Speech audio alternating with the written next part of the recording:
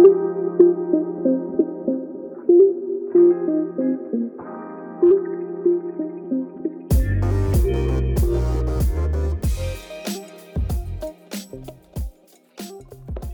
hello everyone. I'm Nicholas Hewitt, Strategy Director at Complete College America, and welcome to CCA on the Air.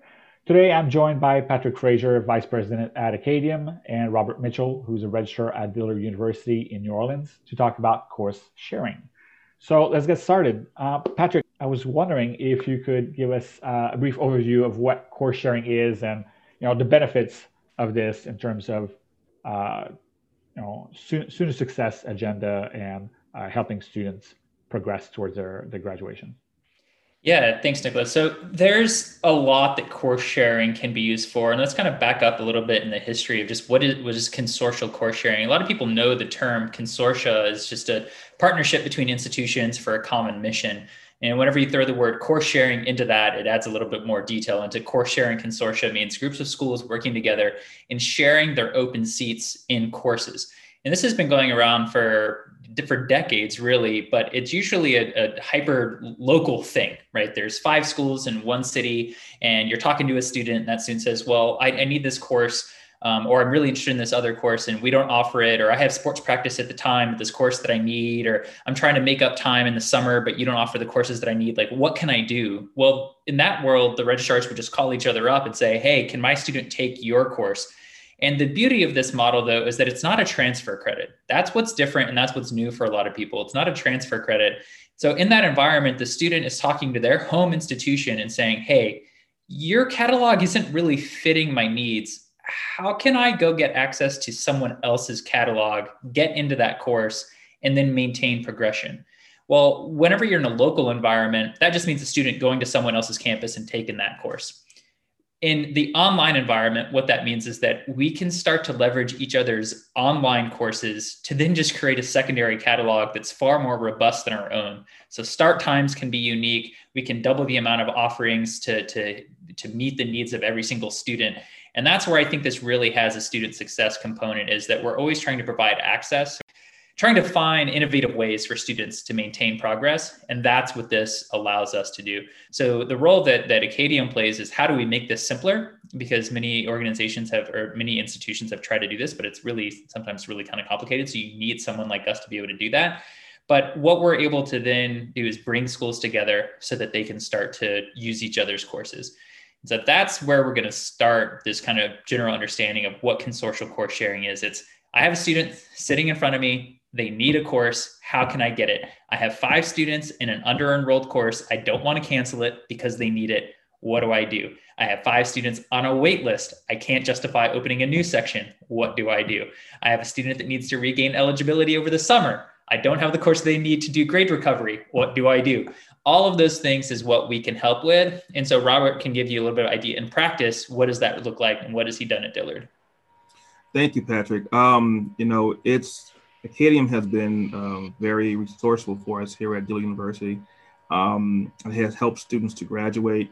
We've had a student who was out of school for roughly 7 to 8 years, and he was able to complete his degree due to Acadium of a course that was essentially a spring course, but he was enrolled in the fall, and that was very helpful.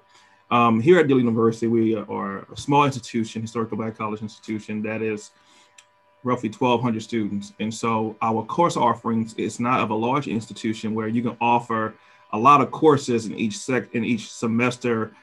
We have to pretty much stick to, these are fall courses, these are spring courses, and maybe offer a section here and there of a section of a course that's off track. But Acadium affords us the ability to say, hey, although English 112 may be a spring course, we can offer English 112 through the fall as well through Acadium. And you have a transfer student, you have a student who needs to get back on track, or for whatever reasons, athletic eligibility. Acadium afforded us that opportunity to do that. Something key that Patrick said was about the transcripts, the transcript piece and the grades, right? Well, it takes the onus off the students when the final grades are coming in. We don't have to remind the student to make sure you give us that transcript, because when you are with Acadium, because the schools are consortial, you get the grade. The grade is actually put into the portal. and you get a lot of notifications. I will say this, Acadium sends you a lot of notifications, and I love notifications. You get a notification once you've done the request. You get a notification once you approve the request. You notification once the request has been approved. You get a notification once it starts. So it essentially eliminates the gray area of someone saying, I do not know what's going on with my Acadium course. It also eliminates the gray area of just the burden of trying to make sure you get that grade, and the early warning alerts that you receive through Acadium is also beneficial for us, because when I get those emails, I'm able to say, hey, student, we received this email, and I copy their academic advisor on that email as well. So now it creates a community situation where we're all caring about the student. The student says that, wait, somebody actually cares about what's going on with me, so that the student will be successful and pass the course. I'm glad you guys mentioned that, the history, I guess, of the consortium, because I remember when I was at a campus, what we called them transient students, like a student is trying to take a course at another college or university in the same metro area and things like that. And the paperwork, oh man, the paperwork was complicated for the student, for the registrar, for, everything, obviously the grade and the communication between the instructors and all that. So I was wondering if you could talk a little bit more about, like, from a student's perspective, like how easy is it, or how complicated is it? What does it look like? Like, if I'm a student, like you said, like I'm an adult, for example, or whatever, I'm working, I'm doing things, and what the institution is providing me, either because it's off term, if you will, or it's at 11 a.m. The course that I need, but I can't take it at that time. Like, what do I do? Like, how does it work for me if I'm a student? Yeah. So first, I'll explain. Yeah, I'll explain what it is when you don't do it this way, and then Robert, you can explain what you actually do. Okay. Right. So if you find some of the paperwork, it's not hard to find. Quick Google search: name of institution, consortial paperwork. All of these, there's the different rules depending on the accrediting regions, but each individual school is going to have their own policies, and they put the onus on the student. So the student needs to first find the course that solves the problem. So that means the student has to go on their own to look up the catalog of another institution and figure out that course from the peer institution will work for them. Then they have to get, hopefully will work for them. Yeah. Transfer. Right. Yeah. So they have to figure that out. And so if they're going to do it through transfer, that's one whole process where they have to do all this. If they're going to do it through consortial paperwork, they have to get the advisor's approval, possibly their dean's approval or their department chair. They have to get the registrar's approval. They have to get all these signatures and then go to the teaching institution. So keep in mind, in consortial frameworks, Robert called them the Acadium courses. Those are other universities' courses. We're just the network provider. So they're taking it from a peer institution, another regionally accredited college that you are saying is a peer in this process. So that consortial paperwork, the student has to get all of these signatures, run around campus. And my own intern, by the time he got that paperwork filled out, the course closed at the other institution. It said it took 2 months for him to get the approval. Wow. And then by the time it happened, the course had closed and he got blocked out. So that's what happens if you're doing it through this paper process. But then for the transfer process, that means that the student just goes rogue, right? You don't necessarily know that the student's doing that. Maybe you have a pre-approval process for transfer credits, but once the student's at that other transfer institution, you're not getting midterm alerts. You're not getting any sort of feedback. And then once the course ends, it's on the student to figure that out. And the student had to pay for it, possibly out of pocket, right? None of Pell applied, no financial aid applied. So they had to do all of this on their own and then get it back to you. So that's what happens under normal circumstances. And we do this all the time. And we expect the student, once again, to navigate these really complex hurdles. And if you're first gen, I had a enough time just registering, right? I'm not going to figure out how to do it at multiple institutions, right? So that's hard to do under normal circumstances. So Robert, what are y'all doing that's different? I'm happy you said that. So it's a great leeway segue to what I was getting ready to say. So we have this thing at Dillon University called the Course Outside of Dillon form, which is essentially our transient form, consortium form, or what have you. That form, as Patrick mentioned, you have to go through all those different steps to get those things signed. And that's a lot of steps. But the Acadium process, you can click on the link from your phone. You can click on the link from home or what have you. And you can search for whatever course that you need.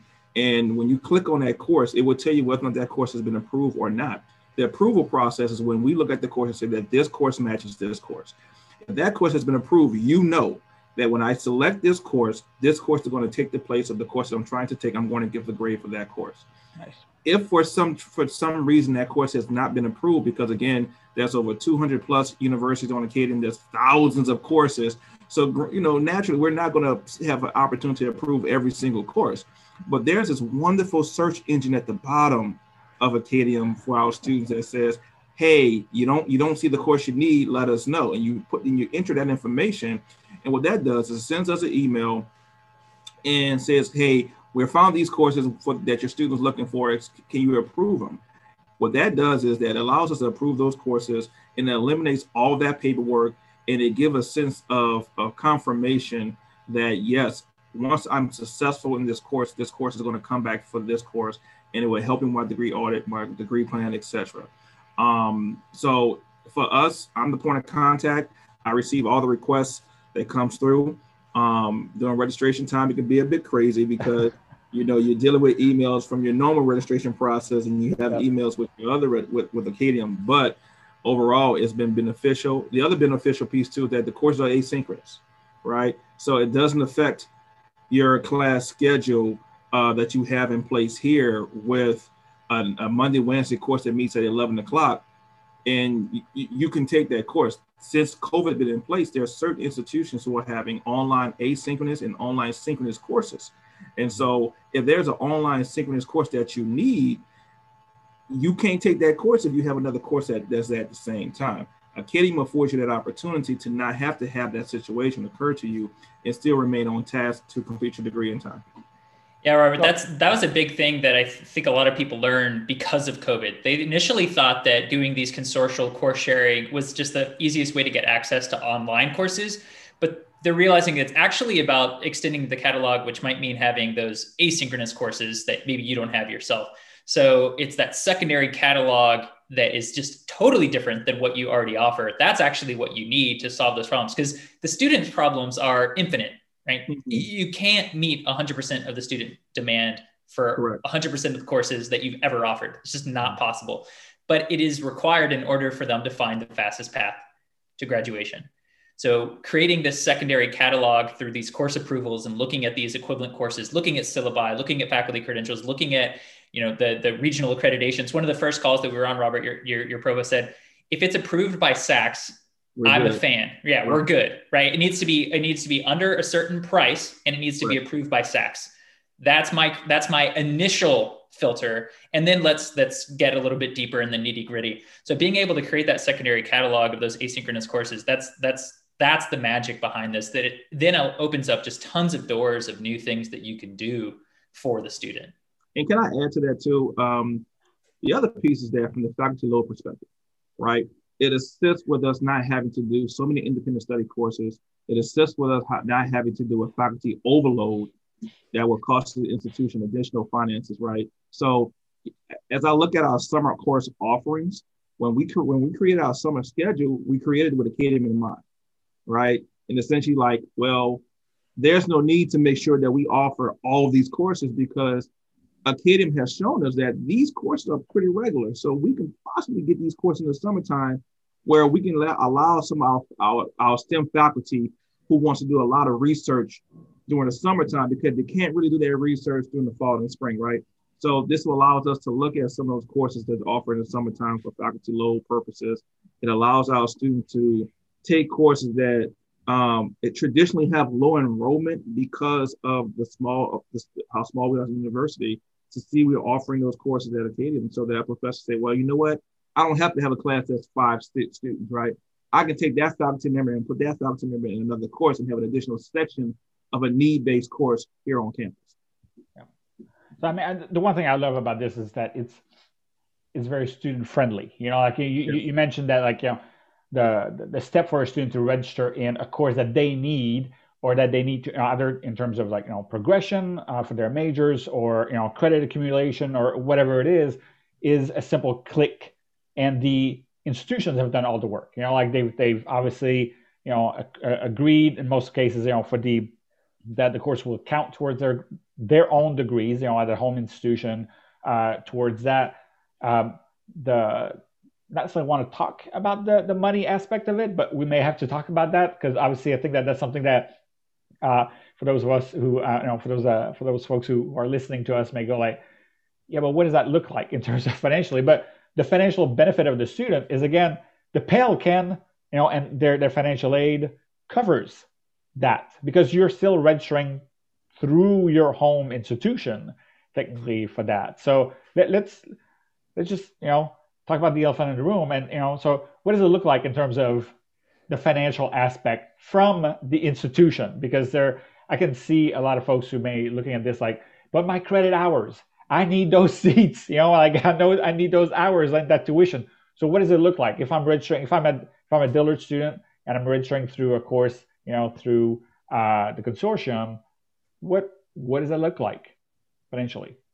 For us at Dillard, so each institution can determine how they want to set this up in their module, right? So we are Jensen Bar School, so we have chosen to do it a certain way.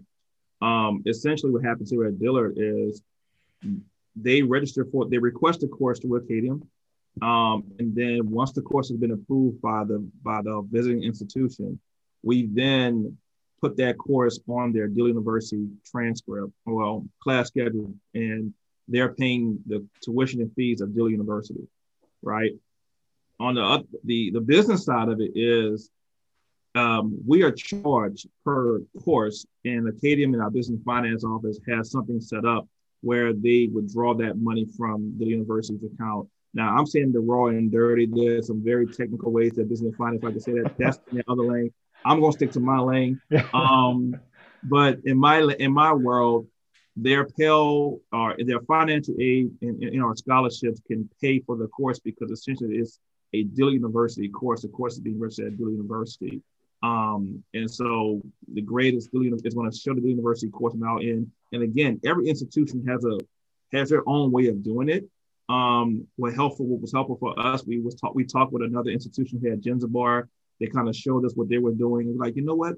We like that, and we kind of changed some things from our end.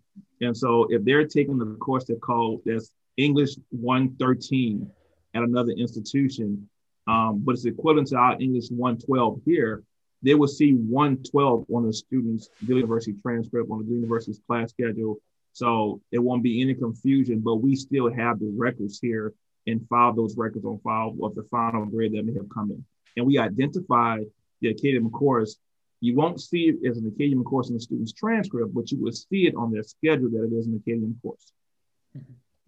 Yeah, and so just to explain a little bit more for the viewers, because they might be thinking, okay, well, what is it that Acadium actually does? Like, what is this? Like, so really, it is the only college to college, university to university marketplace where you can shop for courses.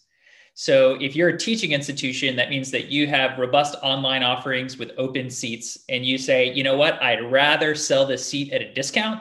Maybe I charge my own student $1,000 for it, but at this point, this course always runs at 80% capacity. That 20% overload, like I would rather have a student in that. So I'm going to sell it to a peer at a discount so that when they charge their student, they have a margin, right? So people are able to recover tuition dollars this way. So the teaching institution, they have a margin. The home institution, they're charging their regular student rate. So that's really what this is. It's the only college to college and university marketplace where you can go in and say, how many schools are out there teaching physics this summer asynchronously online? Because I have 3 students who need it with a lab, and I don't have that. So what do I do?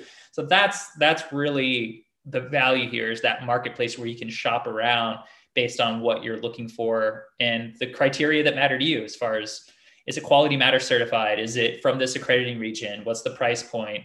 Those types of things. Or is it someone I know? Is it in my own state system? So that's where this is coming from. That's what the business model is. And I just think about what it allows schools to do. I had a conversation with a AVP of student success. It was a 15 to finish school a couple of years ago, and I asked her, what was the hardest part about getting students to take 30 hours in a year? She said, well, our students work. We're 60% first gen students of color. They all work. And it doesn't matter how many advising conversations we have with them. Their lives are too complicated to be able to get them to 30 courses a year. So this is the easiest way to be able to say, well, how can we fill in those gaps where our students can't take more? Mm-hmm. That's what we're trying to help with. Yeah, I'm glad you mentioned 15 to finish, because I think that to me that's something that that type of course availability allows for, the flexibility of 15 to finish. So again, to reach 30 hours per year, on the time and at the time that the student is able to take those classes, still needed, classes for them to graduate. I think that to me, we're talking about 15 to finish slash, stay on track, especially for the part-time students.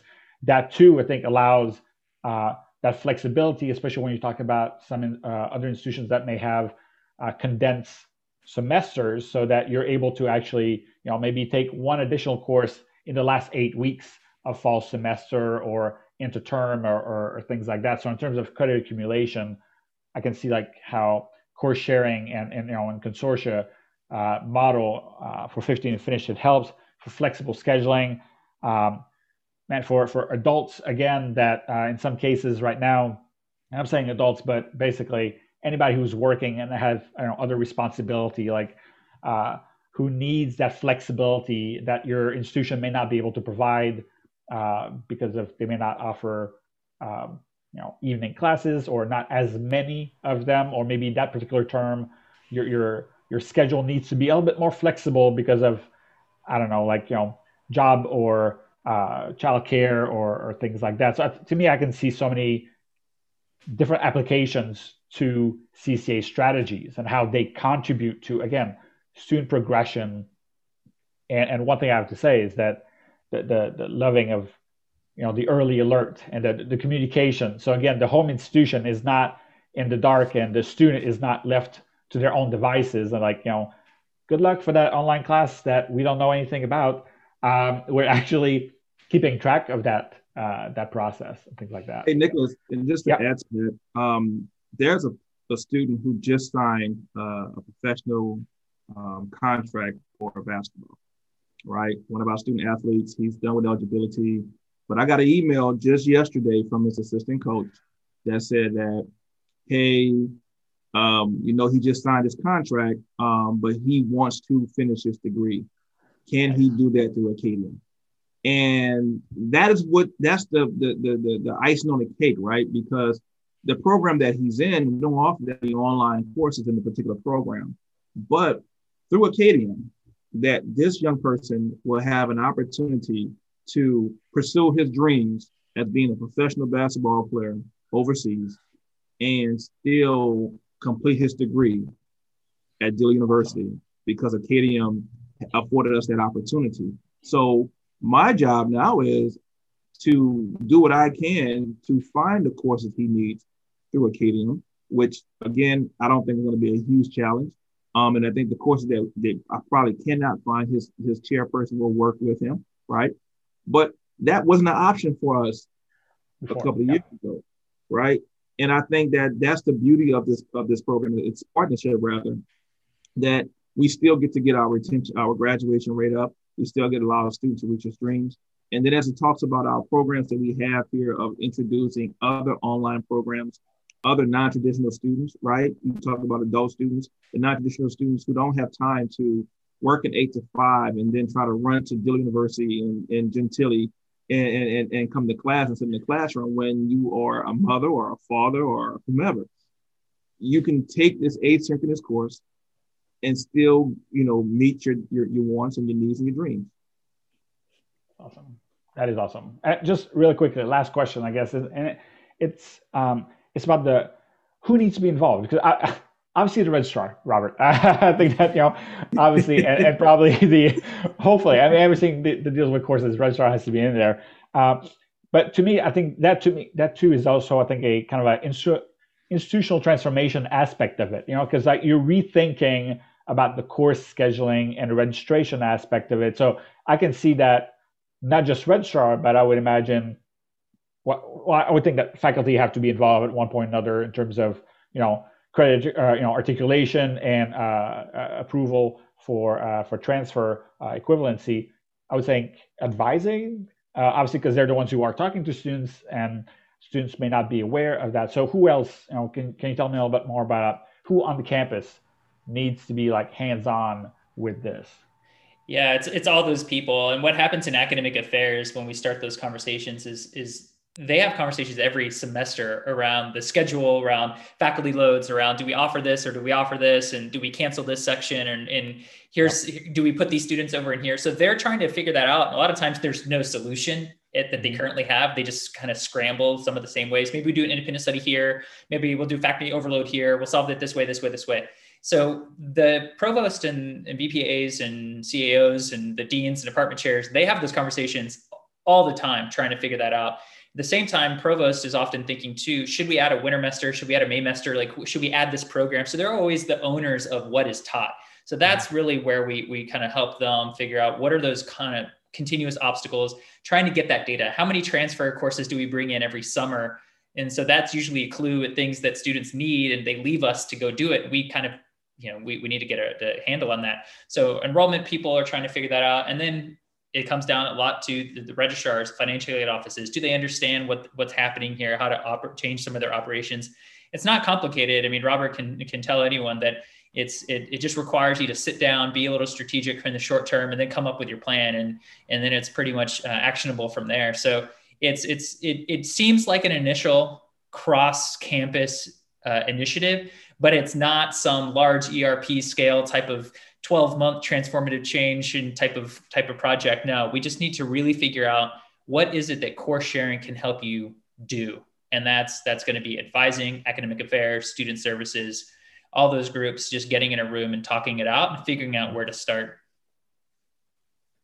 Excellent. Yes, and I would say on the student side, the customer service side will be more so who's going to be the point of contact that's going to be handling all the requests for the students when they request it. Here at Dilley University, I've chosen to take on that responsibility. Eventually, we're going to share the approval responsibility with the academic affairs side of the house.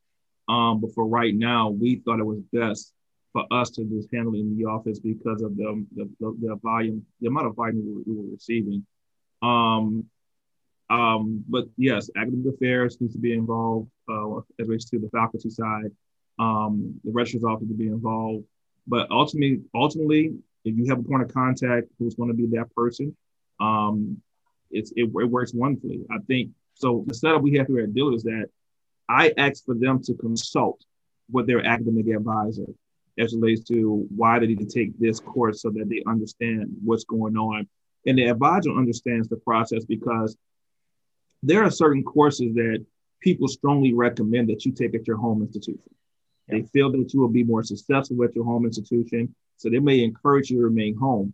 But there are certain courses that it may be beneficial to take somewhere else or what have you. So I think that it's, again, the registrar's office is important, but it works best when you have a small institution that you have the registrar involved, because he or she can definitely kind of massage it. Like when you tenderize a meat, you got to massage it, right? You got to make sure it's good, it's nice and tender before you put that steak on the grill. So, I like to make sure I'm involved and to help our students, and it helps with the customer service piece.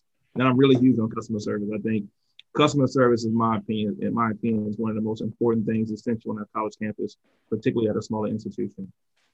And I'm glad that, from being New Orleans, you had to bring in the food aspect of it. Absolutely. Nice metaphor. That works really well with that. All right. Well, guys, thank you so much for this.